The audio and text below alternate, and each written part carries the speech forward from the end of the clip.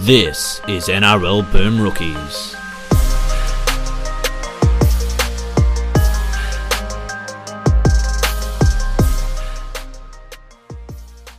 Hello, everyone, and welcome to another episode of Boom Rookies. I am Matt Bungard, and alongside me, as always, Mitch Doyle. Hello. G'day, everybody. At like, I don't know, 5:57 p.m. on Sunday, I was like, wow, what a great weekend of rugby league. We're going to have so much time to talk about Souths winning and Brisbane winning and all this other lovely stuff. And then a couple of big stories have broken since then, I think it's fair to say. Yeah, there was obviously some controversy before that last 3 or 4 minutes on Sunday. A few issues over the weekend, but overall a really good weekend of footy, and that Tigers-Cowboys game was a cracker. And now we're here pretty much 48 hours later. I'm exhausted. I am too. So we're going to start with the Manly Sea Eagles jumper controversy. I don't think we need to explain this to anyone. There's not a single person who could possibly be listening to this that doesn't know what we're talking about. But yes, team lists have now been published and confirmed, and there are 7 players who will not be playing for Manly on Thursday night due to their aversion towards a Pride jersey. All 7 players are of Pacific Islands descent, all deeply religious. And yeah, Manly have only managed to name a 20-man squad, not the full 22, because they simply did not have enough players. That's obviously very much secondary to the wider discussion. DCE and Coach Des Hasler fronted the media earlier today. But man, oh man, just what a shit show this entire thing has been. Yeah, just like guys, Des wasn't really ready for what he had to do today. And me and you are not really the right people to break down this topic either. But we're going to do our best, or I'm going to do my best as well. And I was probably like anyone else who's progressive. I was really angry yesterday, really angry when I found out. And I probably thought and said some things that with hindsight, I probably wouldn't have said. And I think a lot of us played some silly games yesterday and probably still are, trying to catch these players out on X, Y, or Z. Oh, you do this, but you don't do that. But what I'd really say today is I'm far more disappointed in everything than angry. And I'll start with, if you want like generic condemnation and anger at the issue, you can find that anywhere. It's not really what I'm interested in discussing between me and you today anyway, because I think it's probably worth trying to understand a bit more of the issue than just being angry at everybody. I know at first that you said similar, I said the same thing. I was like, what's going on? These guys support drinking and gambling and blah, blah, blah. And I think we kind of met ignorance with that. I think if you ask the players, they wouldn't think that playing in that jersey or at that stadium with those sponsors is hypocritical. Drinking is not a sin. It's not. Drunkenness is a sin and excess is a sin, but drinking is not a sin. You can drink alcohol. I mean, we drink wine at church. People, it's not a sin if you're a Christian, and I think people might have crossed their lines a little with Islam, when guys like Sonny Bill and similar are anti-gambling, and gambling is sinful things with gambling, but gambling directly is not a sin either. I had to look up. I'm like, well, okay, some people think it's sin, something it isn't, but obviously there's no place in the Bible that says, hey, you fellas can't support same game multis, obviously. But the things in there that they believe, there is obviously parts of the Bible that says a man can't lie with a man. That's in there. I mean, that's mentioned twice in the entire Bible. And being drunk. I'm not trying to reason with it, man. Just saying that people playing these gotcha games isn't going to achieve anything because it doesn't. They don't felt like you got them when you say that stuff to them because they don't believe that. They believe in that certain thing. I think it's all garbage, right? And it's all interpretation. But as you said, the man lying with the man thing is a very small part, whereas the acceptance of other people is a large part of the message in the Bible. Yes. But yeah, I just think we got going down the wrong path when we start saying that type of stuff. I'm not sure I agree. Just because, I mean, look, whether or not you want to get into the weeds about whether it's alcohol full stop or drunkenness or anything else, there's there's a whole list of things in the Bible that are forbidden that these players do or take part in. Working on the Sabbath, Correct. wearing two forms of fabric blended together. I get that, eating too, but they didn't seafood. There's a believe that, bunch though. of things. Yeah, no, I understand that, and that's my whole issue with this is the moral selectivism, and that is that I agree. it's, in my opinion, just being used as a crutch to hate gay people. I mean, my grandparents, God love them, have gone to church every Saturday for like their entire lives, and they both voted yes on the marriage plebiscite. My nan got a Pride Round scarf at a Swans game 2 years ago. I mean, it's not as though you have to be one or the other. You can be accepting and be embracing of gay people and also be religious. They're not mutually exclusive, but these people are choosing to make it mutually exclusive. Well, And I agree with you on all that, mate. But that's what I'm saying. Like, that's why I don't believe there's any point in those gotcha games with the Bible stuff. Like, it's because they But believe I would just this, love to and it hear doesn't one of matter them about what explain else you it. say it's in the Bible. Well, I reckon if you ask on the players, and this is we're doing a lot of assumptions, which you're always going to feel like idiots or sound stupid doing that anyway. But I think a lot of them probably say they don't hate gay people. They would say that to you, mate. You're right. Probably. They 100% would say that to you. Like, that's, oh, you know, they don't hate gay people, but, you know, they're probably going to hell. It's most likely one of the responses you get from this discussion. Yeah, maybe. I just think that like it seems like a very strange place to draw a line in the sand, like a bit of rainbow coloring on a shirt. Yeah. I don't. And these are players who, and we are beaten over the head repeatedly every single time there's a player who's committed a crime off field or been done in the past for taking performance-enhancing drugs or anything else. We're beaten over the head constantly about how these clubs' main priority is winning. It's winning above all else. But apparently it's winning above all else unless you have to wear a little bit of rainbow coloring on the front of your shirt. And that's what gets me. It's that there's blind eyes turned to playing in the same team as guys who've beaten their partners, guys who've cheated on their partners, guys who've committed common assault, guys who've committed other crimes, guys who've been busted for taking performance-enhancing drugs or party drugs. All of those things are, I wouldn't say rampant, but they're present in, I would guess, every single NRL locker room. But those things are apparently fine. And that's what I can't get on board with. I get where you're coming from, but that's what I. That's the part I can't get. That's the part I can't get on board with is this idea that, like, this is just their feelings and we should just accept that. No, I don't agree with that. I wasn't going to say that either. When there's all these other things that, not just in my eyes, but you know, also in the eyes of the sacred texts that they claim to be loyal to, are also either hinted at being forbidden or very expressly forbidden. So yeah, maybe you're right that it doesn't help, but I think it does at least a little bit highlight the hypocrisy of the situation. And if it gets one person to change its mind, then I think it's definitely a discussion worth having. No, and I don't think worth making. What I'm more disappointed in is what you touched on there, mate. It's like, I'm not interested in trying to play gotcha games or catch them out on their religious beliefs, because generally from my experience dealing with people who are religious, it doesn't get anywhere. What I'm more disappointed in is what you just said there, mate, is like, where have these players been on other issues? And to quote our friend Mary from Ladies of the League, her quote she wrote in articles that, you know, these players are willing to stand by their mates and play alongside men that have engaged in morally reprehensible and in some cases illegal behavior.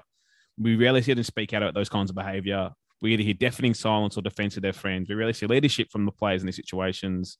And it saddens Mary that those issues the players want to speak about is inclusion when they seem so unwilling to speak about anything else. And that's what I believe in this situation is I'm not interested in playing religious gotchas, any of that kind of stuff, because I don't think there's anything to be achieved there. But I'm really disappointed in that that's the line they've drawn, as you said, for whatever their belief system led to where they are now. And it really disappoints me because we're in a game of acceptance, and the game has done a really good job of accepting the culture of the 7 players. And, you know, we all know that they're Pacifica players, and the game's done a really good job of celebrating their cultural diversity and putting things, you know, Indigenous round exists, for example, but there's also Pacific tests, and we like to get around and celebrate those moments. And it's just, as much as you're born into your culture, you're born into your sexuality. And that's the line that they've drawn. And as you said, winning and losing is the most important thing to these guys most of the time, right? It's really important as a fan, right? But as a footy player, it's your livelihood very often.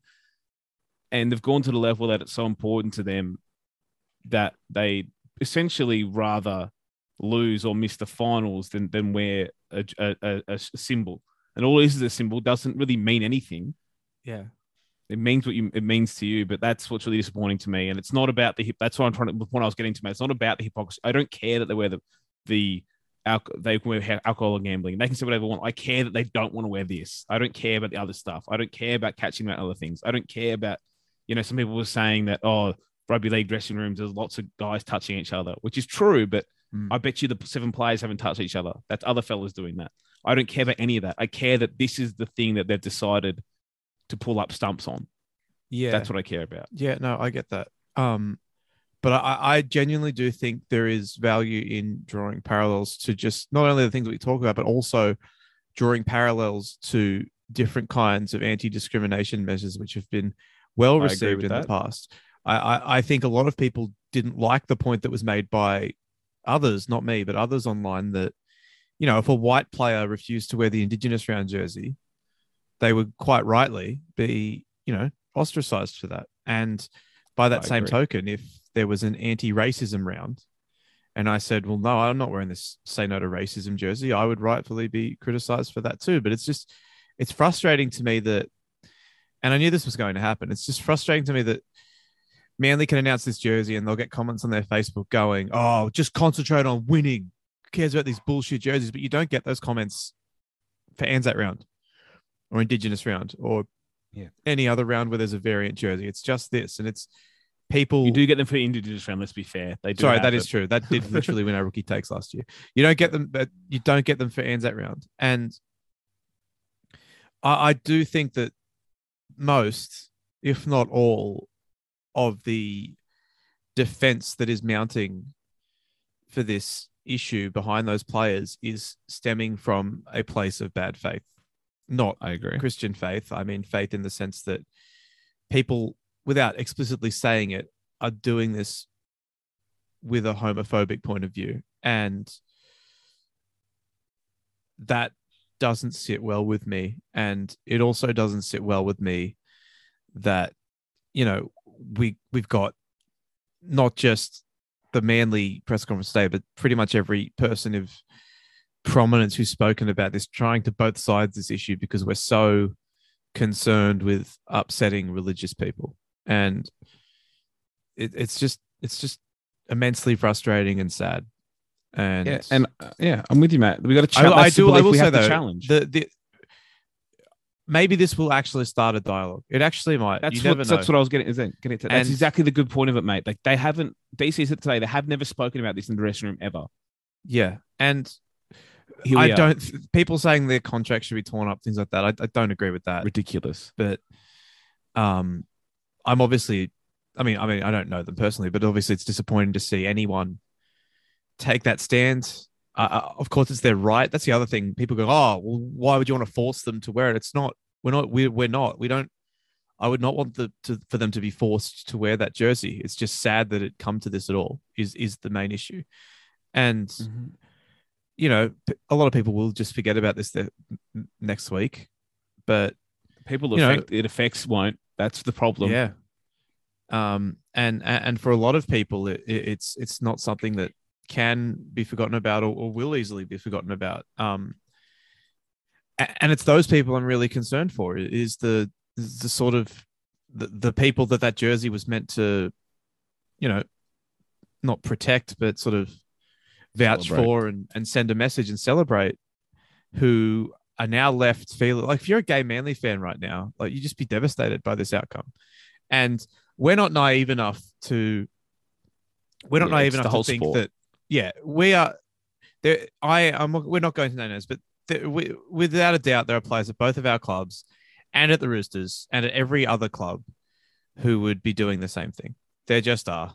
And we saw a lot of them were sharing Israel Folau's post, mate, years ago. Yeah.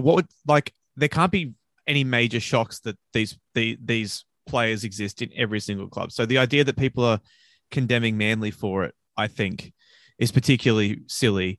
And especially when you factor in the fact that it would have been so easy for Manly to just backflip on this and say, nah, forget the whole thing. We made a mistake. They deserve credit for that because they're essentially giving up the finals push. Well, not really, but a lot of it with it pushing through with the jersey. So there is credit deserved for that.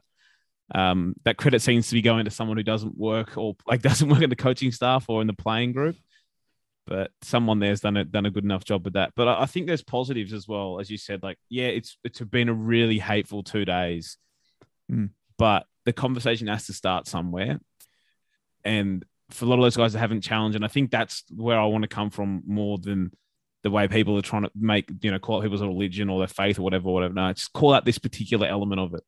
Yeah. It's that there are plenty of religious people I know who are not homophobic in the slightest. Correct. And I really didn't like some of the takes, like very quick lesson, people saying, why do we even need this? Everyone knows this exists. And I was really disappointed in Paul Gallen's comments yesterday and saying things like, this is never going to change. It's religion. It's like, no, mate, it is going to change because just as Bungard said earlier, like racism was far more rife 50 years ago and accepted, and that changed. Imagine trying to wear a rainbow jersey in the 1970s. Like this discussion wouldn't have even happened. It would have been laughed out of any. It's going to change. It has to start somewhere, and I'm glad it's starting.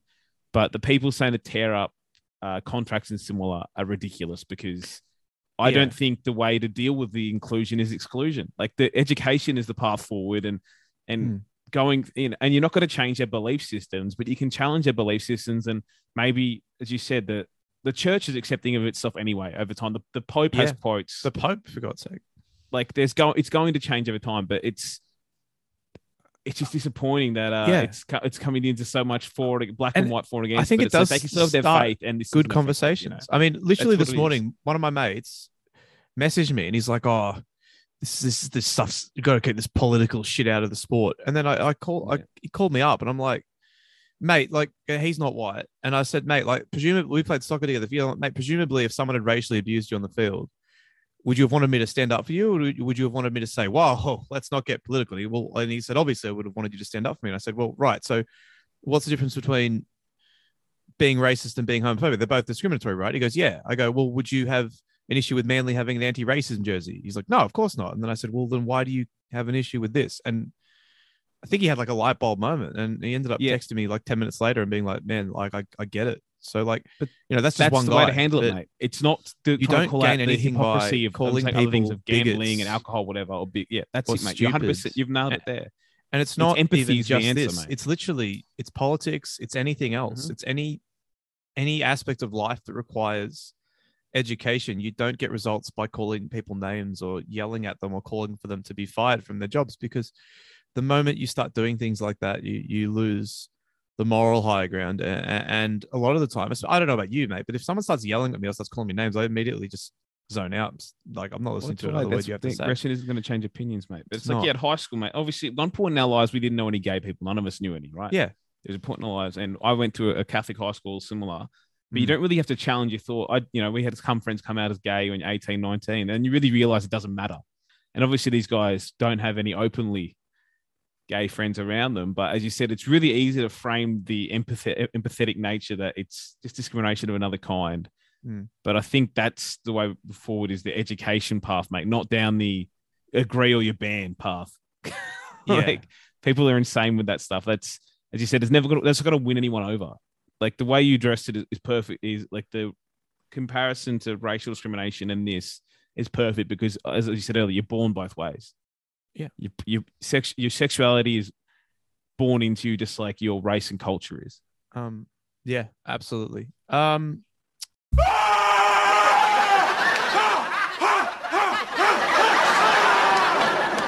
happened in here? We was robbed. Oh my God! We've got Dean Robb of We Was Robbed fame joining us now. Hello, Dean. Hey guys, how you doing? Preemptively, congratulations for the 2 points on Thursday. The boys are home, etc. Easy win for the Roosters. Yeah, who knows? So originally we were going to call on to yell at you about Ashley Klein, but you messaged me earlier today and you wanted to come on and get some stuff off your chest, so to speak. Yeah, I definitely after this weekend did not think. I thought if I was going to be on here, it was going to be about the obvious howler. but yeah, I was just listening to both of you just then. I wanted to come on. Well, I wanted to chat with Bungar today about this Manly thing.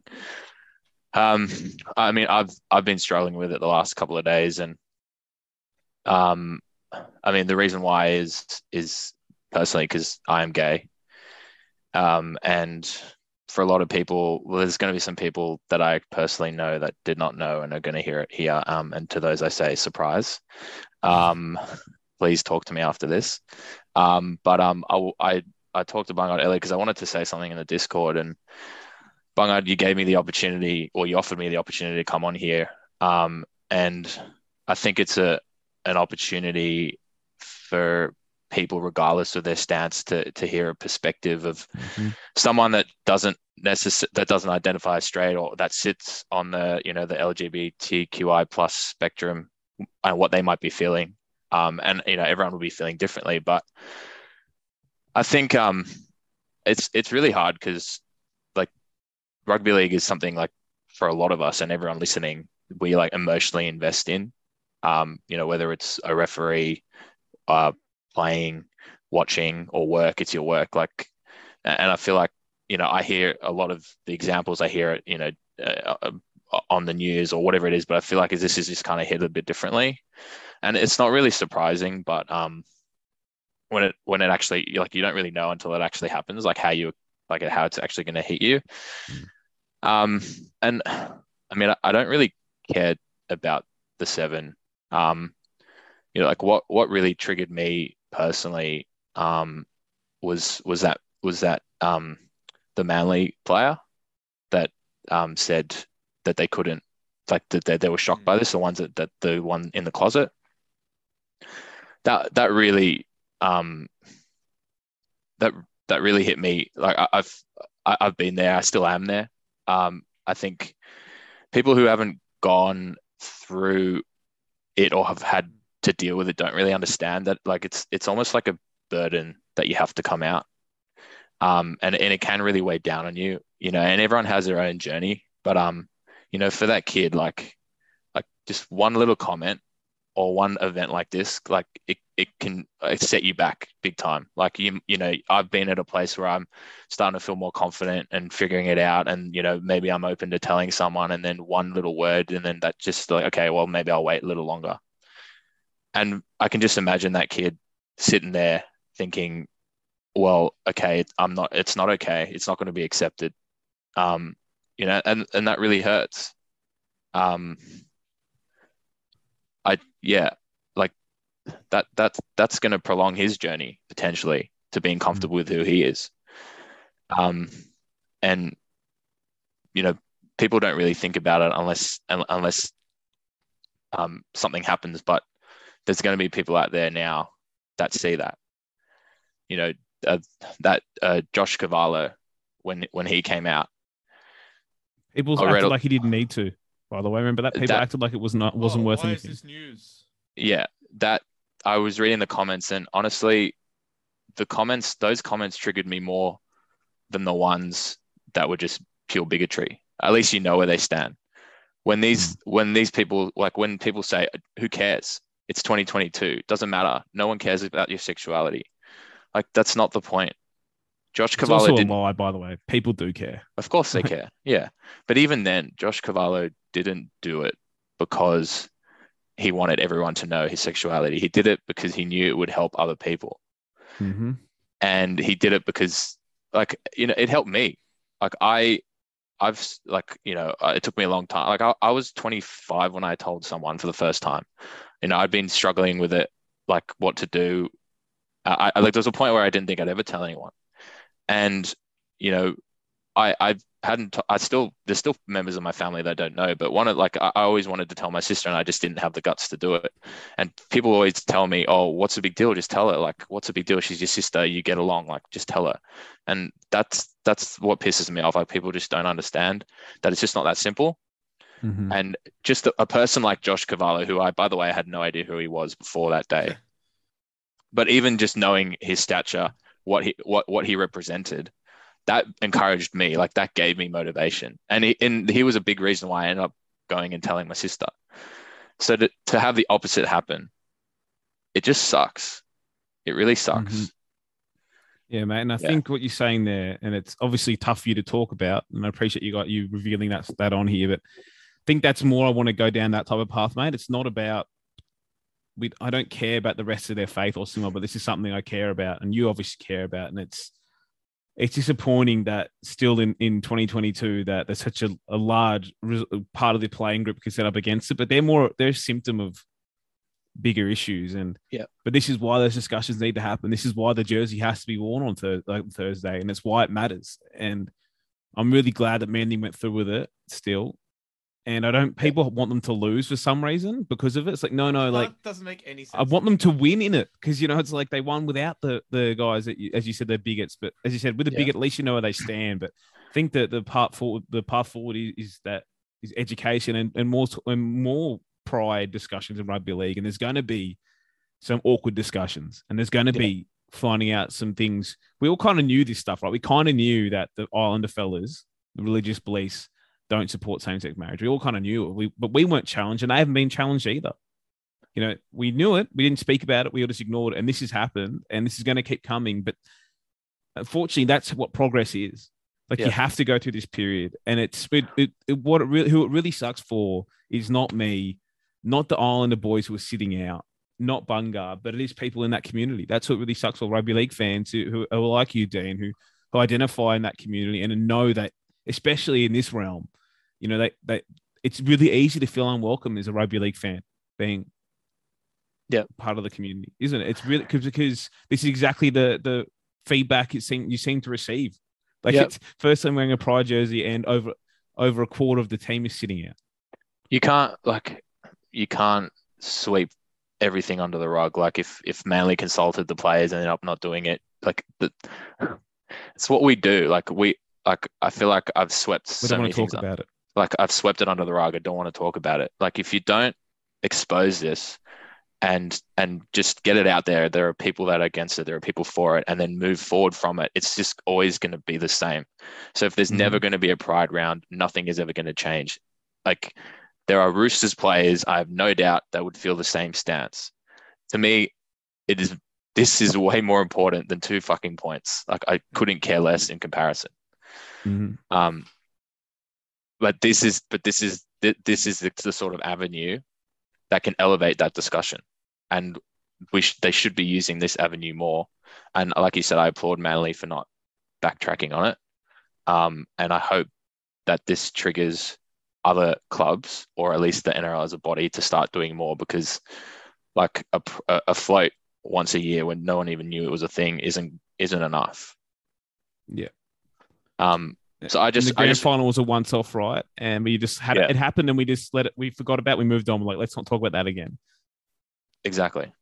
So I just wanted to say to people, like, if you know someone that identifies in that culture that is LGBTQI plus, like, just go have a chat, ask them if they're okay, because a lot of people like myself, I'm not a very openly emotional person, but there are some things that get me, and you guys have never probably seen me like this before.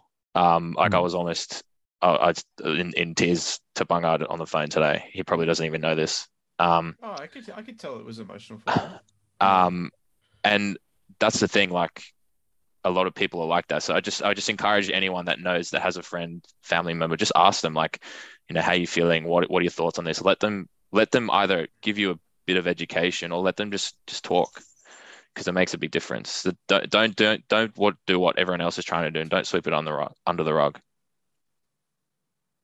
Yeah. Well, look, dude, I mean, obviously as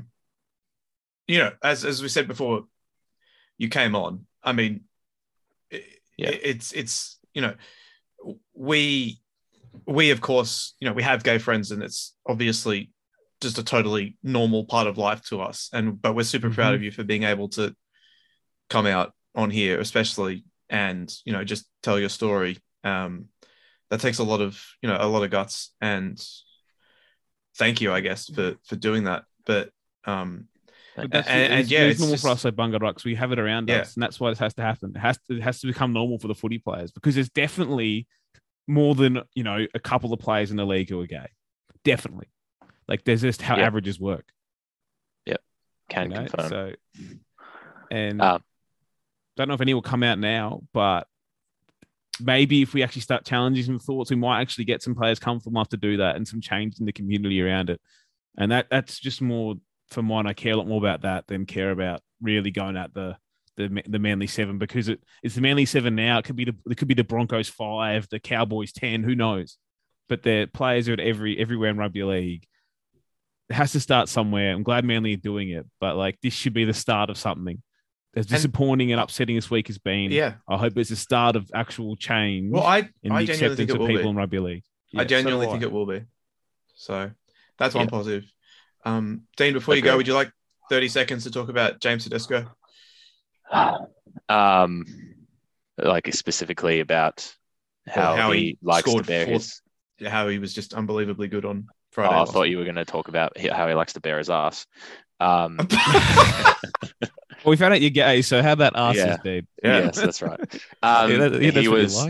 He was a freak. It's just a shame that he's washed and he doesn't know how to be a fullback anymore. Doesn't know how to pass. It was tough for him. Yeah, that's a tough one. That 200 meters is pretty rare these days for him. So hopefully he'll do it again on Thursday. It seems pretty likely. There is multiple players in that Manly team who I've never heard of. That is true. But and you said thank you, but thank you for. It's not something that I was planning on today, but thank you for giving me this opportunity. Hopefully someone has heard this and at least knows that they're not by themselves. And it's okay. Everyone's journey is different. There's no right or wrong. Yeah, I agree. Will you be buying the Manly jersey, Dean? Sold out, isn't it? I mean, ironically, coming back in, I think. Yeah, my brother is a Manly fan, so maybe I'll buy him one. Oh, that's nice. And he does not know, so hopefully he listens to this. Good. What a way to find out. I know. All right. Thank you. Thanks, boys. No worries. Thank you, Dean. Goodbye. Goodbye. Yeah, so a lot going on. I mean, we just had Dean on, but there's been a couple of quotes from a couple of former players in the last few minutes. We had Frank Pulatu in the Courier Mail say, "This is disappointing for me because a vast majority of the boys who made this decision are Polynesian. I actually love the idea of a pride jumper. There is no other way forward for us as a society but to embrace all diversity." That's nice. Yeah, it is. And he also goes on to talk about how he thinks it's more about like these young Manly fellows are impressionable. I think they're doing the right thing.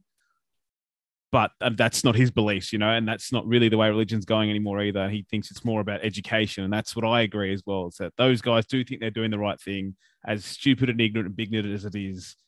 But that needs to be challenged. And he's open, Pulatu is opening to being part of that challenge and education. And it's just good seeing a, you know, Polynesian community leader standing up. Like he's currently like in charge of one of the like NRL's international strategy, I think, at the NRL. So, you know, he's in and around the game. It'd be good to see maybe him get involved, but pride round. I think that's something that needs to happen, mate, because, you know, there'll be a real challenge. And if you think we have a pride round and you've got how many players thinking they're going to sit out just because of a symbol on their jersey.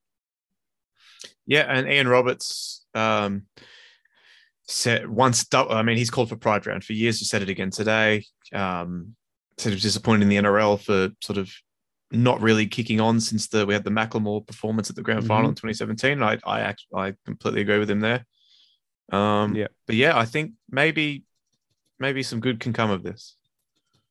That's it, mate. And Ian Roberts touched on a lot of good things about his experience, how he's willing to talk to those players. And yeah, again, that to me is the way forward. And, you know, the whole, essentially my whole resolution or my thoughts of this haven't changed as what they would have been 2 days ago.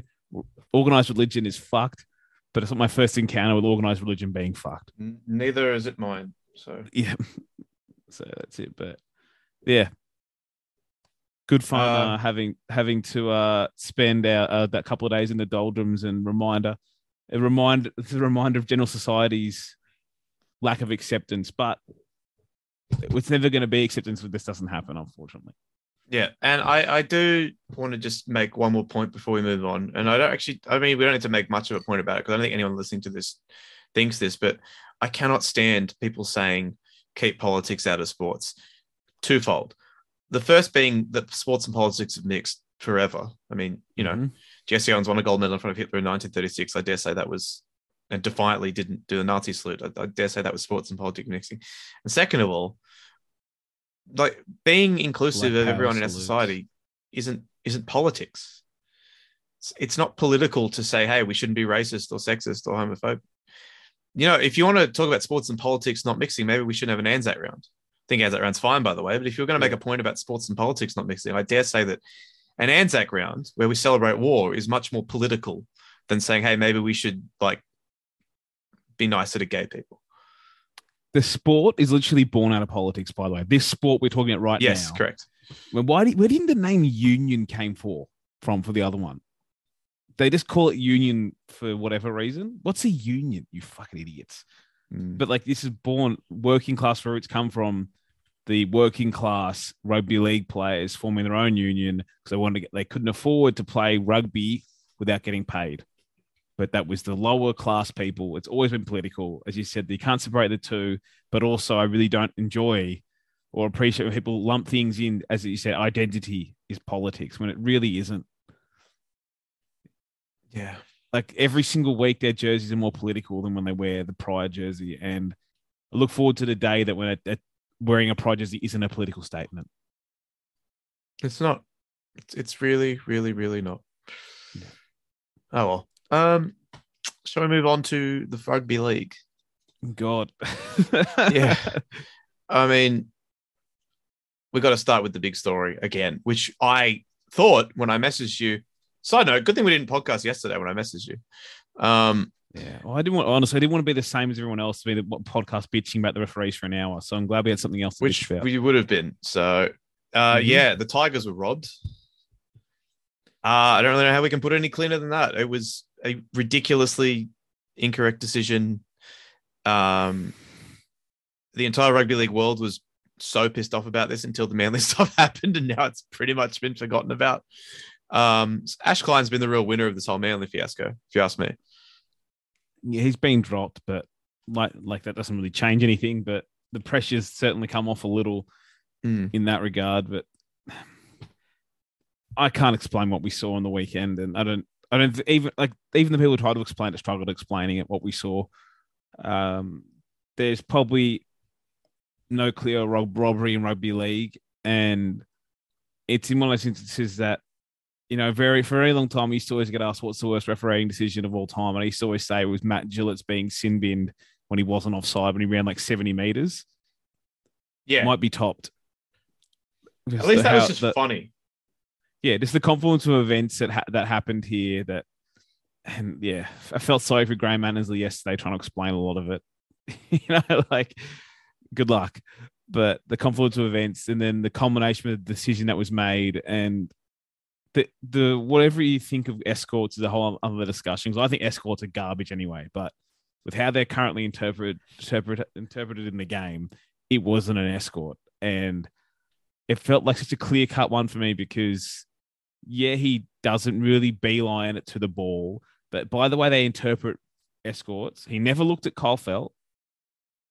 He was going towards the ball, and then Kyle Felt ran into him.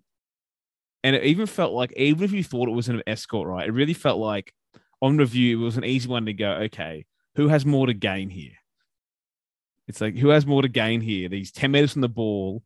Do you think Kapoa would have smashed Felt, or was it more likely for Felt would have run into Kapoa and milked it?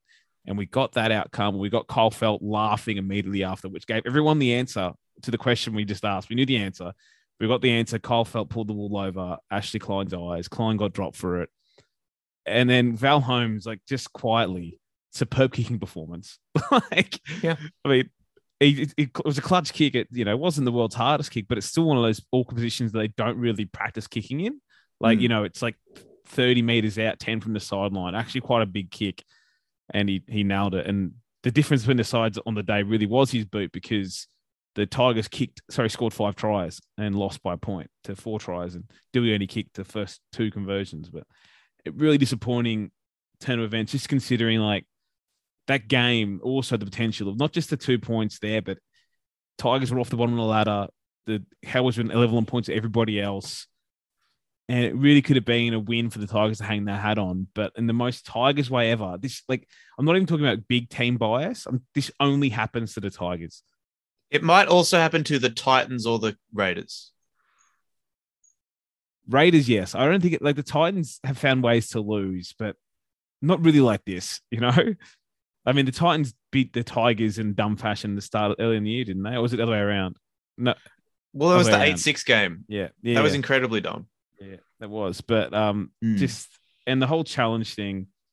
I mean, it's just with the way all the new rules obviously weren't all thought out. But the funny thing that went wrong there is that the challenge actually is really detailed in the rule book. It is like all this can and you cannot and can't. But obviously they've left a little bit out, which is before halftime and full time. Actually, you can challenge too. But it's not written down anywhere. That's what I'm saying. That's it. The rules written all really detailed, but also that pits. And even though they've done it before, which is true, it has happened before that people have been able to challenge in that window. It's not really like known that you know, like and they essentially admitted that when they said they send the rules out to the coaches, but yeah, that's not in the rules. So the Cowboys are yelling challenge it in hope. They don't really know they can do it, and they could. It was great. You can just challenge the concept of time. Yeah, and even then, like that timekeeping was a bit weird beforehand. It was just, I don't know. Like, everything's been said about this issue already, right? And I agree with most of the detractors of it, you know, and I'm sure you do as well. Yeah, terrible for the Tigers. We would have spent a lot more time on this if not for the Manly stuff and the fact that also it was a day ago, by the way. Yeah, that too. But it's been outtaked by now, mate. That's true. I thought Tigers played really well. Sad. They really did. Good game. Really good round.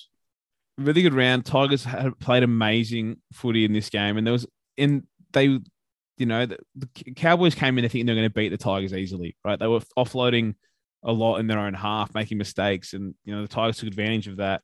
And unfortunately, shooting themselves in the foot is pretty much what gave the Cowboys the lead towards the end of the game. But some brilliant efforts, like Adam Dewey's run and Dane Laurie had a great game. That try to, essentially win it was awesome. And it's such a weird moment because everyone's like declaring the game won. We all are. And it's just, I've never seen anything like it before, you know? No. And we dare say we may not see again. And the Dewey conversion hit the post. And for some reason, he wasn't given the 90 seconds or whatever to waste. So there was just 1 second left. Just one of the most bizarre 5 minutes I've ever witnessed as a rugby league fan. Yeah, truly crazy stuff. All right. So we jump all the way back to Thursday night. We should say, by the way, we should mention that if they were ever going to change a result, I would accept it with this one, but they're never going to change a result. Change it, you cowards. Well, it's like, it's just a can of worms they shouldn't open. I guess, but also if they did, I wouldn't care. As I said, there's never been a clearer example of, well, it was the clock, the game was over, the clock had finished. Never, but it's not a can of worms they want to open because it doesn't mean it can't happen again, a similar situation, and they have to address this like that. Just stop still. Yeah. But it's like, it's because you can just work your way back from it, right? You can go, oh, well, what about this happened in the 78th minute? That was wrong. Change the result. I guess the argument would be that there have been situations in the past where bad calls have happened, but then things have happened afterwards and you don't know what would have otherwise happened. Whereas in this case, we are 100% sure that if the right process had been followed, that the Tigers would have won. Yeah, but there also is probably examples. I haven't got one on my head right now, but that probably examples a minute ago that the same thing could be said, Probably is examples that someone got, the wrong bunker decision with 30 seconds on the clock, and you can pretty much say the game's over, but you can't fully. Anyway, that's one for the lawyers, mate. The Tigers lawyers. Yep. All right. So your boys had a good win on Thursday. They did. We were in attendance. Apparently, we booed Jacob Arthur really loudly. I didn't even notice that. Did you? Neither did I, really. I heard a few boos, but it's quite funny. People are like, oh, we're investigating it. What do you mean you're investigating it? Like, yes, it sucks that he got booed, but he's not the first home player to be booed ever. Yep, that is true. Nothing, but it was a fantastic performance from the fellas on Thursday. I can't believe some Eels fans take away from the game was they got ripped off from the referee, but some people truly refused. No, there was a few. It's Was there? truly bizarre. People can't accept when their teams lose, but they lost by 22 points. They lost by a lot of points. They did, and they had far more penalties than Brisbane. You know, they essentially they couldn't get up the field when the ball was in play. Penalties got them up the field. They were getting crushed, and yeah, they scored 14 points. And even after when Sevo scored his second, it looked like they could score any time they went left. They didn't score again. Like the next 30 minutes, having all possession of the game. You know, but a real dominant performance by Brisbane. Really impressed with the forward pack. Tom Flegler's had a really good season, and you know, earned a start. And I thought he was quality. Carrigan great again. Haas fantastic. And yeah, just really happy for all the fellas. Happy myself with the game. And I felt the Eels they weren't up for the physical contest in the middle. They really got stomped in the middle. But I also felt if there was more points out there for them, and I don't know, they didn't seem to target for a team with a great kicking game. Didn't seem to target Tessie. Put all their bombs up at like Corey Oates. Didn't kick it on the ground that much either. Yeah, not a great performance. But what is going on with Clint Gutherson? We've said it before, but my God, two or three errors in this game, but also just some real embarrassing moments again. What is going on there? Yeah, he's dead set a below average fullback now in the NRL. He is. Yeah, it's real bad. He was. I did laugh at the end when he got the ball poked out. He's just like yelling at the ref. I can't save you now, mate. No, really, really poor. Yeah, but look, Brisbane top 4. How good? Can you stay there? Yeah. Do you think? Yeah, we can stay there. I mean, again, I really only care about the top 6, and Kevy's been speaking quite well about this. They're only going weeks at a time, and they don't really care so much about that. They're more about in the long run. They want to win premierships. They're not worried that much about the ladder. You know, they're here to win competitions. So I like that chat. Yeah, they're top 4, but I think the positive is as a Brisbane fan, they're in the top 4, but there's still tends to be improvement on a week-to-week basis. And this is generally that time of year. Every year, you know, you go through and you don't really, if your team's not like Penrith or what the Storm most like, you don't really know if you're a contender for the first half of the year until you get to that origin period and see how you start playing after then. And even like back in like 2015, we ended up making the grand final. Obviously, we lost. I didn't start to think we were a contender until really late in the season either, because, you know, the team had just come out of the doldrums the year prior, and it's hard to have faith in that period. But it was like in 2015, we came out of Origin. We actually had a big winning streak during Origin. We came out, lost to Manly, lost to the Bulldogs, and then we beat the Dragons. And the Dragons game was like starting to believe. And then it was topped off with, we did lose to the Roosters, but we only lost by 2, but then we smashed you guys, South. It's like, I'm like, fuck, this team could win the comp, you know, which I thought were based on that. And then they lost again to the Storm, as we do, and went to the finals and made the grand final and did lose. But yeah, you just, it's when you start really seeing what your actual credentials are. And I thought on Thursday, it was like, I don't think they're going to win the comp or anything, but I was like, watching the game, I was finally thinking, fuck, they might actually finish in the top 4. You know, yeah, I mean, there's a realistic scenario now where both our teams are in the top 4, which is absolutely crazy. Well, the Cowboys got their points. They was very annoying on the weekend. That was very annoying. And then somehow the Dragons have like half their team out playing the Cowboys this week, so that doesn't help them. But yeah, there's obviously a couple third and fourth. Big week for the ladder this week in that regard. Like the Eels played the Panthers, and that's big because obviously the Eels fight further down the ladder. But you guys play the Sharks, and then Brisbane play the Tigers. So it's actually a week for Brisbane can maybe take advantage of that, as you said, and one of you has to lose. That's true. You know, the Sharks or Rabbitohs. And if you guys beat the Sharks and when Brisbane win, we're now winning ahead of those teams in the top 4. So there is a real opportunity there for that. And I'm really starting to believe in that team in that regard as well. And I did really enjoy after the game, the press conference, Kevin Walters talking about, and we're not going to make this about South anymore because it's not, you know, but the Adam Reynolds signing, talking about just how transformative it's been for the club and how he's made so many players better. And Kev even said himself a better coach. And it is funny what having a decent experienced leader can do to some clubs sometimes. Like, it was sure like guys like Duff Finucane having a big impact at the Sharks too, probably, right? But, you know, you look at Brisbane, there was always a bunch of plucky upstart young fellas who just didn't seem to have the right mentality, didn't seem to know when to take their shots properly, you know, and they just seem to have been refined so much this year. And you can see once there's confidence, you can see all the way up to Kevy making better decisions. You know, this week he's debuting Dean Mariner. he's changed the winning team for the first time like ever. You know, he brought Ezra Manman at the right time. He was just exceptional and was fantastic in this game again as well. But you're going to see the Reynolds signing, you know, a couple of former old boys have called it the best Broncos signing ever. And it might end up being that, not because he's the best player they ever signed, but in terms of player they needed at the time and attitude they needed to change at the time. There probably isn't a better signing Brisbane could have made for themselves last year.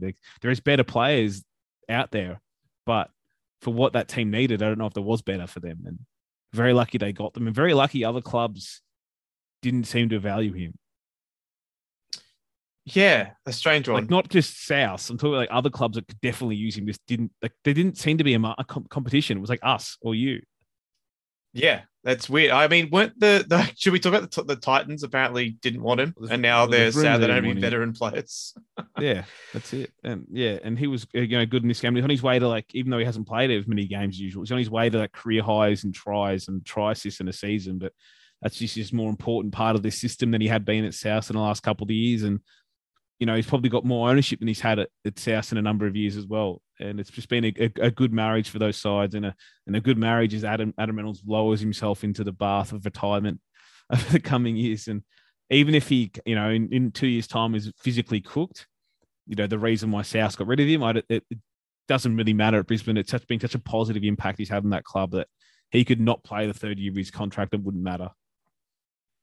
Yeah, that's true. Especially if you want to comp this year or next year. Who knows? Who the hell knows?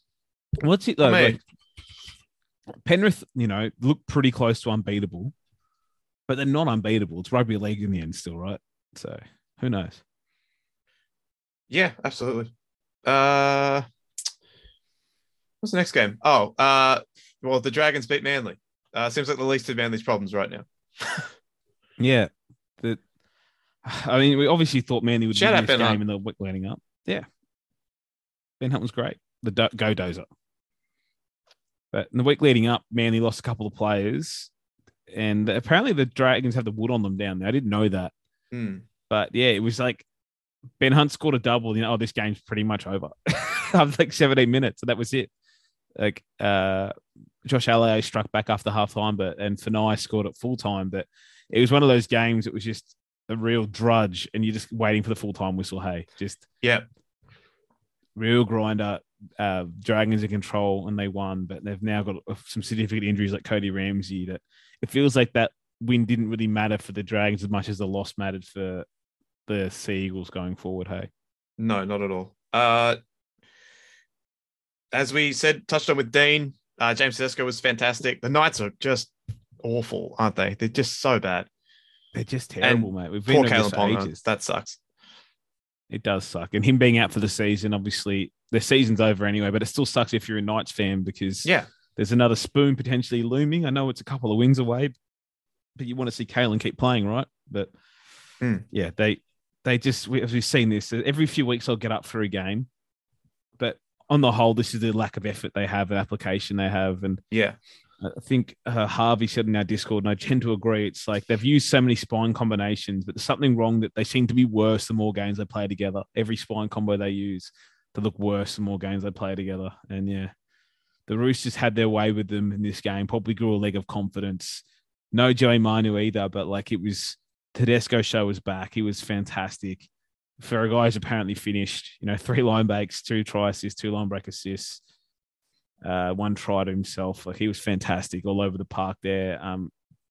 They know Tupanua, but Crichton had a good game. Swiley had a great game, and we did speak it really early in the year. Roosters fans wanted it forever, but yeah, Walker 7, Keary 6 worked a shitload better. And Robbo did try for a long time to go the other way, but he'd probably sitting there regretting it right now because they probably have a couple of more wins if they did that earlier in the season. Yeah, I think that's probably fair to say. How about Canberra doing tries, though, huh? Oh yeah, there's some awesome footy by them. They'll probably make the finals now, especially with this Manly thing. The Raiders did a reverse Raiders. It was fun for them. Good on them. It could only happen against the Warriors too, right? Well, that's true.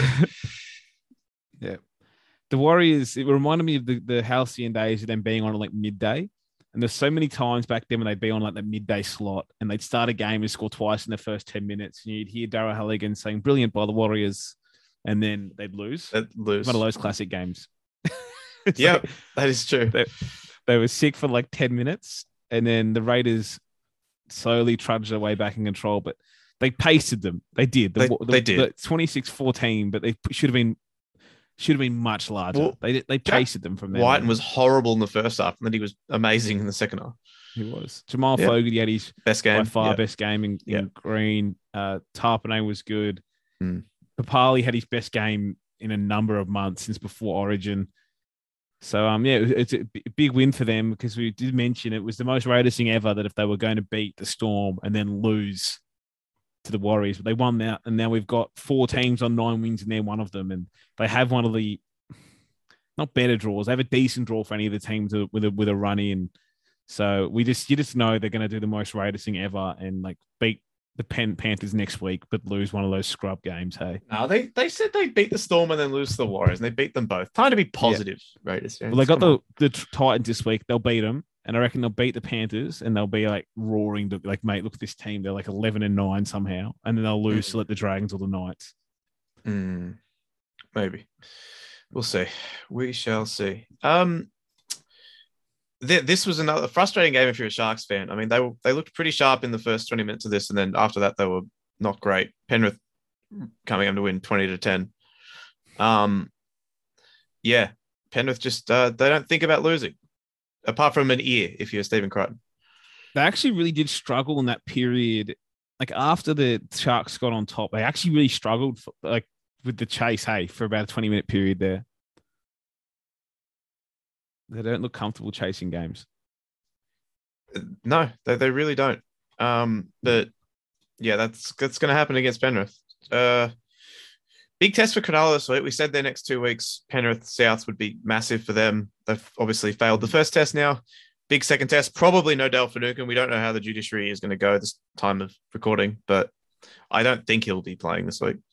He should be suspended. There's my opinion. Well, I mean, it is the definition of reckless, isn't it? I remember having this argument years ago when Dylan Napa launched with his arms out wide and his head into the Corbin Simpson's head, and people were saying it's a head clash. It's like there's a lot of intent in what Dale Finucane did. And yes, head clash is unfortunate, but he shot out of the line at Crichton and hit him in the head. And obviously the injury has played a part in the charge. And I'm someone who of the belief for a long time that injury shouldn't play a part in the charge, but actually most people think they should. And even though people might disagree on this one because it's only an ear cut, no one was saying the same thing, for example, when it was Alex McKinnon's injury, right? Playing a part in the thing. And that's always thrown in my face. So I'll throw it back. If people wanted that one to count, the injury counts. So that should be factored in. And it has been, and his ear was split in bloody half. Poor Stephen Crichton. But it's not just a head clash. It's not. It's not. I think there was intent there, so I got no issues with it. Same. And he was trying to make something happen for his team, and it went wrong. He wasn't trying to hurt the bloke, but he still had intent. He was trying to smash him. Yeah, totally. Yeah, and as you said, the Sharks started really well, though. They were red hot in the start of that game. Didn't drop the ball for the first, 15-odd minutes. Got their 2-try lead, and you thought, just for a moment, you're like, geez, is this on? But Penrith they're so good at getting on top of possession and field position, and they did dominate possession for the rest of the game pretty much from then. The Sharks only touched the ball 4 times in the last 15 of the first half, despite conceding, just towards the back end of that first half. That it felt like a metronome that whole second half that surely the Panthers were going to wrap the game up, but it took them right to the end to do it. So it's valiant from the Sharks to hang on for that long. But it just shows you that the Penrith, even with an off night, they're still so far ahead of the rest of the competition on a week-to-week basis. And, I mean, they have the largest lead ever at this point of the season, I believe, on the ladder. They're the first team to have a 10-point lead at this point in the season ever. Because usually, there's teams that have been really good, right? But usually there's another team up there somewhere. And that was supposed to be the Storm, but it's not them. They're garbage. So actually, no, that's a lie. That was going to be true until the Cowboys stole that game. So not true anymore. That was going to be true. Yeah. That's still so annoyed. The comp was so close, second through sixth. It was. Until that happened. Souths won. Sharks got confidence out of that, though, right? Yeah. Sharks got confidence out of that game. Definitely. Yeah, you'd think so. Souths won. That was fun. I'm glad I I thought went. South were disappointing, by the way. They That's should have how- scored more. Mm-hmm. That's it. But Well, I mean, think I was it- disappointed that Alex Johnston try that landed on the dead ball line.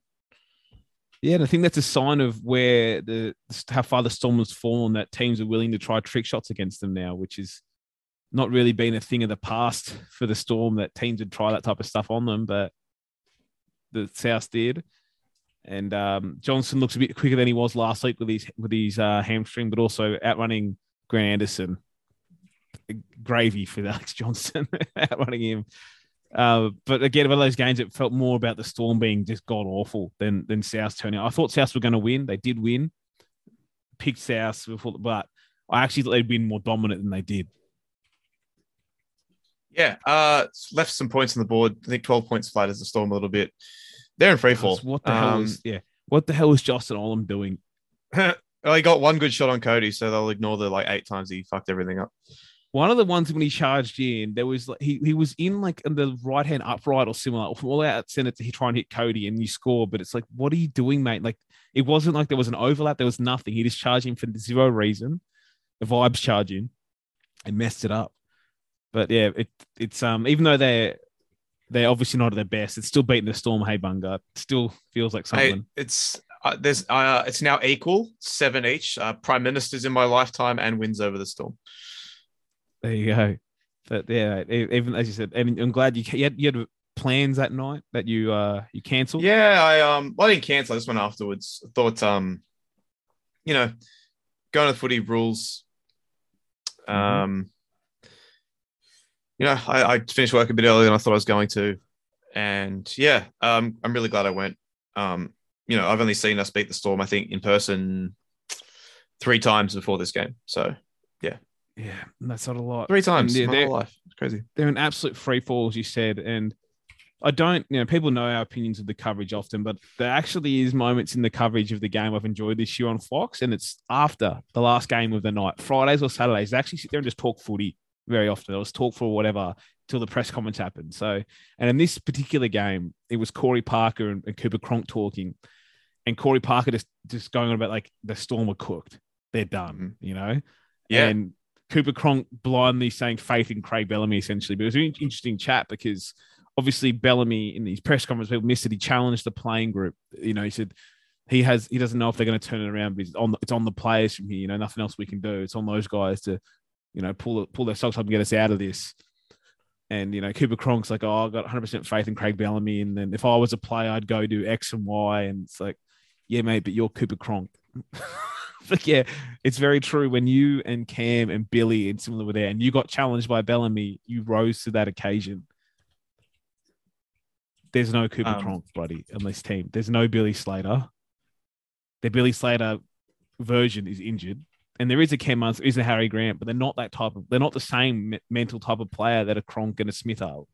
No, that is not. And they're not a team building pressure with a kicking game anymore. They're not a team defending their line. And that's what the thing Corey Parker said about them. I agree with. Like, you've never seen a Storm team so sloppy defensively. I mean, that Keon try was so soft.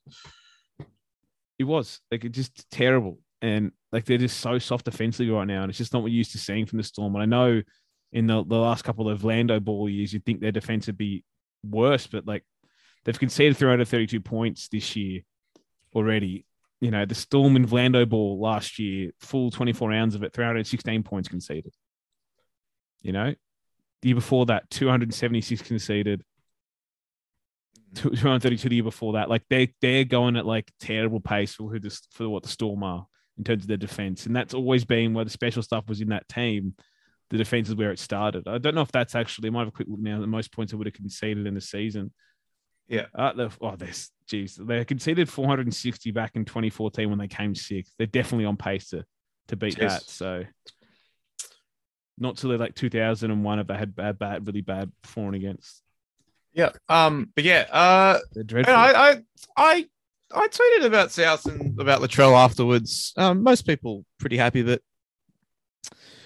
a little bit of people go, oh, they've just played shit teams and all that. And I know that a bit of that is true, but I think the Bulldogs have looked pretty lively the past month. They beat the Knights with literally 2/3 of their salary cap not playing. beating the Storm, it's still the Storm mentally for South, no matter what the situation. And Parramatta, for all their faults, are still a top 8 team. So I think this week will tell us a lot more about Souths. You know, they have a bad record at Shark Park, and Sharks going pretty well. And then there's a real tough run after that. Apart from that Warriors game, the rest of the season is very tough after that. So I guess we'll see. But yeah, I'm feeling pretty good about everything.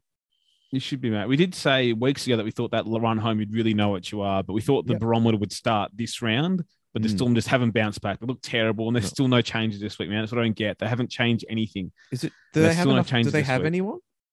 I mean, like they have a couple of. Like, I'm surprised, for example, like he's garbage, right? Young Tonomapia, right? But they brought him back.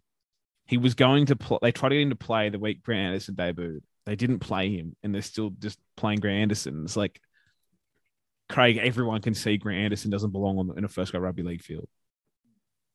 You know, there's not a lot that can change. Brandon Smith will be back next week. I think Xavier Coates is due back in a couple of weeks. There'll be some troops coming back, but they've hit the panic button like no other, considering the leaks that have come out about like their chase. They tried to get Reece Walsh. They've asked the Tigers with Dewey and Dane Laurie. Like they definitely hit the panic button about their playing roster, which has been a bizarre one. But as you said, the Storm have been story terrible. that they wanted Josh Addo-Carr back. I was like, what? Yeah, it's like they think these teams outside of the 8 are just going to give them players. It's like, no, they're not.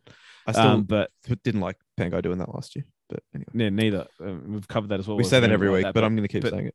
I'm with you though. Same thing. Like for the mental block is still a thing, even though the Storm team's terrible. Like Brisbane in a couple of weeks play the Storm, and by then they'll probably have to have Smith back, probably Coates and a few others. And I'm not taking that game for granted until we beat them because of the mental block. Because South should have beat them earlier in the year when Storm were more full strength, and they didn't. Yeah. So, but I definitely expected a bit more of an intense South performance, but also I guess they didn't need to be more intense because they were well in control of this game. They scored in the first minute with a pathetic try, but when Johnson scored his second, and they did strike back, but pretty much then you felt South were well in control. Yeah. And the tries from the Storm, when the Marion 71 was it's a scrum play, and it was poor defense, but they didn't really feel like scoring for most of that game. Yep. And finally, wait, one more thing before we go on. You have to talk about him. Lachlan Ilias had a good game. I don't want to gloat. It's unbecoming, but of course, I mean, I wouldn't gloat. It could be good. That was his best game in first grade. That banana grubber for a restart was great. He organised the attack very well. That we were a lot better structurally than we have been for most of the years. Kicking game was very solid. Yeah, his best first grade performance, in my opinion. Yeah, and Jed Cartwright did okay filling in too. Yeah, shout out Jed Cartwright. He's a guy that has had a lot of back injury problems in the last 2 years. When I spoke to Jairo a couple of weeks ago, he actually singled Jed Cartwright out as someone he wanted to praise for the way he's come back from these injuries and all these setbacks that he's had. And he's kept, I don't know why, Taniman wasn't even in the 21 last week, but he's playing reserve grade this week. So, no, he's actually playing reserve grade. Yeah, he's named in the back row in reserve grade. So, weird. Yeah, so Cartwright's kept, and I think that was clear, right? Like, Cartwright's defense was really good, and that right side defense has been an issue all year. And now you kind of wonder who out of him and Tass drops out when Tall Bowman comes back. And I don't know that the Cartwright's answer got to keep the form up, but of course. But if he keeps defending like this, because at the end of the day, right, they just need that right hand side to be like solid. They just need to not be a fucking sieve, which it has been all year. But yeah, Taniman's in the 20 jersey in first grade this week, and he's been named to play back row, number 11 in reserve grade. So there you go. Yeah, but I'm with you on that. Like, that's all that right side needs to be for South, because the points come down the other edge most of the game. There will still be points on the right edge too, but that's where the weakness was for South because of these shootouts where that right edge was a leaky sieve. So I'm with you that if Jed can just be competent, not special, be like Tom Opacek level of player. Yeah, like legit. Yeah. That's a win for them. I agree. The Bulldogs' attack is great. The defense is still awful, but a few weeks in a row now where they've scored some very nice tries. Mick Potter's got to be in the discussion to keep this job, right? Well, it sounds like Serraldo's getting it. It does. But it does seem bizarre that not only is he not in the discussion to keep this job, that he hasn't been in the discussion for the other jobs that are likely available or will be available because, I mean, it's nothing fancy to it, but it's quite obvious that he's given that team a lot of opportunity to play footy how they want to play it, a lot of belief in those players, and it's reaping the rewards with their attack. Like the team that couldn't score points, they were overly structured. that were, trying to limit all the freedoms that players had in possession. And not to say structure is a bad thing, because I hate when that gets just thrown into being a bad thing. Good teams have structure too.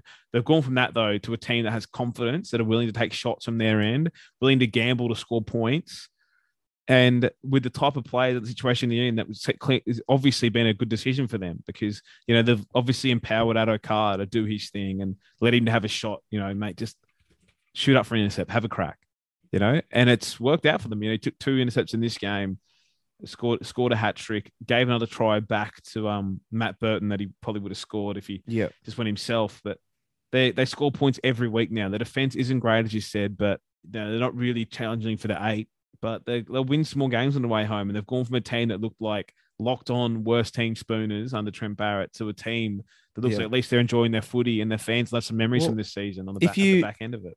If you take out the Sharks game where they played in an absolute monsoon, like dog shit, completely horrible weather on a horrible muddy field at CommBank, since Mick Potter took over, 22 points, 24 points, 18 points against Penrith, I might add, 34 points, 36 points, 28 points, 36 points. That is a lot of points. I dare say probably only South and the Roosters have scored more than them in that time frame.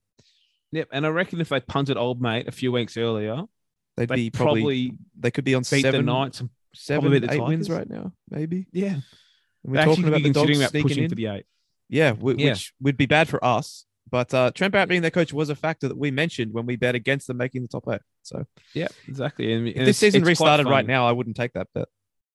Yeah, and obviously, as we mentioned earlier with the Broncos, that very often players can hide poor coaching. They can, but also sometimes poor coaching can really cripple players. And it was just like when I was so shocked when how he had Seabold, as the Broncos coach, and we go into the next season and people talking about how bad our roster is, and it's like, no, those are good players there. What are you guys saying? They're not bad, but that was everyone had seen a bad team, and that's the same thing with the Bulldogs. How bad did that playing roster look 5-6 weeks ago? And all of a sudden, it's not just Addo-Carr and Burton and Jacob Kiraz who's come in. It's not just those guys.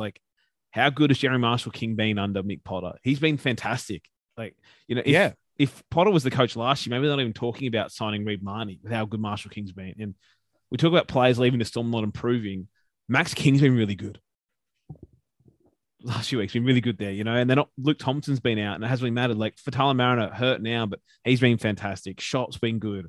Declan Casey looked okay. He's not going to play again this week, but yeah, all of a sudden you can see the talent in players when players are playing and enjoying their footy. Yeah, I mean, good on them. And it's Jeremy Marshall looks to be a great signing for the now. So it does, and that's why it's always easier, man. When people sometimes he's not out there dropping the ball. The coaches, it's like, well, he kind of. I hate that. It's so stupid. It's like, yeah, well, they. I don't know. Why do the people Bulldogs say things were immediately like that? better? Immediately, straight away. A few weeks, it was straight away they could score points. It's like how bad that prior coach was. It's like, yeah, it can be like that sometimes, and it was like that for the Dogs and the Titans. Speaking of bad coaching, my God. Oh my God. Is anyone enjoying their footy on that team right now? I don't think so. No. I do like Tino getting booed every time he touched the ball because of Matt Burton. That was nice. And he had a pretty solid game. But yeah, they'll I don't know. Holbrook will be around there and we'll go into the off season. And then they're talking about signing more experience and signing spine players. That hasn't been a problem for them already. Probably shouldn't have spent it all on forwards, but just awful. Truly terrible. They should be last right now. Yep, just bullshit. It's complete bullshit. Tigers might end up getting them on for and against, even if they don't win another game, though. They don't play each other again. We've done this before. We spoke about this last game, didn't we? So we don't have to do that again. Yeah, we don't have to. We talked about that already. But yeah, Tigers play. I mean, the Tigers play Brisbane and Cronulla, but then they also play. The Tigers have a big say in who makes the finals, by the way. They play the Roosters, the Dragons, and the Raiders. But they've got a big game in 2 weeks' time against the Knights. They probably have to win that to avoid the spoon, right? Yeah, well, I mean, it's another team that we speak immediate improvements. Since Adam Dewey has been back starting for them, they've scored, 20 points, 16 against Panthers and 26 this week. Does help. They looked like locked on deserved spooners before Dewey's return. yeah, there's obviously potential for them to upset some teams in this run home. And even this week, they were $9 underdogs against the Bulldogs. Sorry, against the Cowboys. I think they set it like, looking at NRL.com now, set it like $5 against Brisbane. Like the punters think so as well. And as you said, there's the Knights and run home, the Dragons, the Raiders, and maybe, the Sharks or Roosters, they can turn up for one of those games. Like there's still a game there to be won for them. Absolutely. Okay. I think that's everything. Yeah. Yeah. I mean, if there was other news that got buried this week, well, Kevin Proctor, we didn't even mention it. I mean, yeah. Some people were like, oh, he got sacked for vaping. He got sacked because they're done with him. Like, yes. Also, like, did people not learn this from the Lachlan Lewis thing last year? Yeah. If your contract is running out and you have no value to a team anymore, and they can use something you did to sack you and get out of paying you money, they're going to do it. Like Lachlan Lewis, it wasn't, he got fired for stealing a speaker while such and such gets to keep playing when he did this and this. It's like, no, his contract was running out in like a month. So they got to save a month's worth of his salary because he stole something. Yeah. And Proctor is the same thing. He was done with the Titans. He wasn't going to play again. His contract runs out this year, right? And they were just like, yeah, see you later. He was sacked for having a mobile phone, by the way, not for By the way, it wasn't the vaping, it was the phone. Which vaping also you can't do at halftime indoors in a stadium, but it's the phone you can't take into closed. Those are closed areas. You can't take your phone into there. Even if you're not playing, there's areas of the game during the game you can't take your phone into. And it's obvious. It felt like, mate, honestly, he did that post. It's like he wants to get sacked. He's like, I just don't want to play. Do you reckon it was full Costanza? Yeah, it has to be, right? It's such a tone deaf thing to do otherwise. It is. Like, there's a million signs if you've been back there. You've been to interview players back there and so on. Like a million signs where phones can't go. He knew what he was doing, I reckon. And just put it on Instagram too. It wasn't like he sent a snap or something to someone or got leaked. It was like Insta post. Here I am vaping. Good on him. What a career. Maybe the Storm could sign him for this week. They need him. Yeah. Homecoming. All right. Before we get out of here, patreon.com/NRL Rookies, and a quick shout out to the people in the top 2 tiers on our subscription service. And they are Bronco from Birth, Chris Savnell, Dave, Rocky and Ruffy Stew, Wayne Ritchie, Anthony Anger, Butsy, Cam Beswick, Dan Cullen, Doc Hogg, an anonymous backer, Ed Burton. I think that's a new one. Frankie, Jakes Felix Farnworth, James K, Jason, Jez, Joel Wrigley, Joey, Gooch, Josh Brandon, Kick Souths out of the comp, Lachlan Hancock, Leon, lifelong Dolphins fan, Luke Ferguson, Matty Jenkins, Matthew Duggan, Michael Murray, Morgan Watkins, My Arms, They Go a Flip, Flop, Flip, Flop, Flip, Never Trendy, Party Keg, Pete Fulcher, Razor, Reese Brown, Rowan Edwards, Roxanne Clark, Schneider Piltzcourse, Seymour Butts, Shunter, Stephen Hickey, Stoned Gossard, Swarzy, Ty, TB, The Black Vegetable, The Not So Mature Age Student, Thor Laycock, Tom Hardy, and Woz. Thank you so much for your support. To everyone in the lower tiers and to everyone who just listens, thank you as well. This is probably our longest part of the year, I think, but, there was a lot to get through. So if you did get through all of it with us, thank you, and we will see you next time. Say goodbye, Mitchell. Goodbye, Mitchell. That's goodbye from me.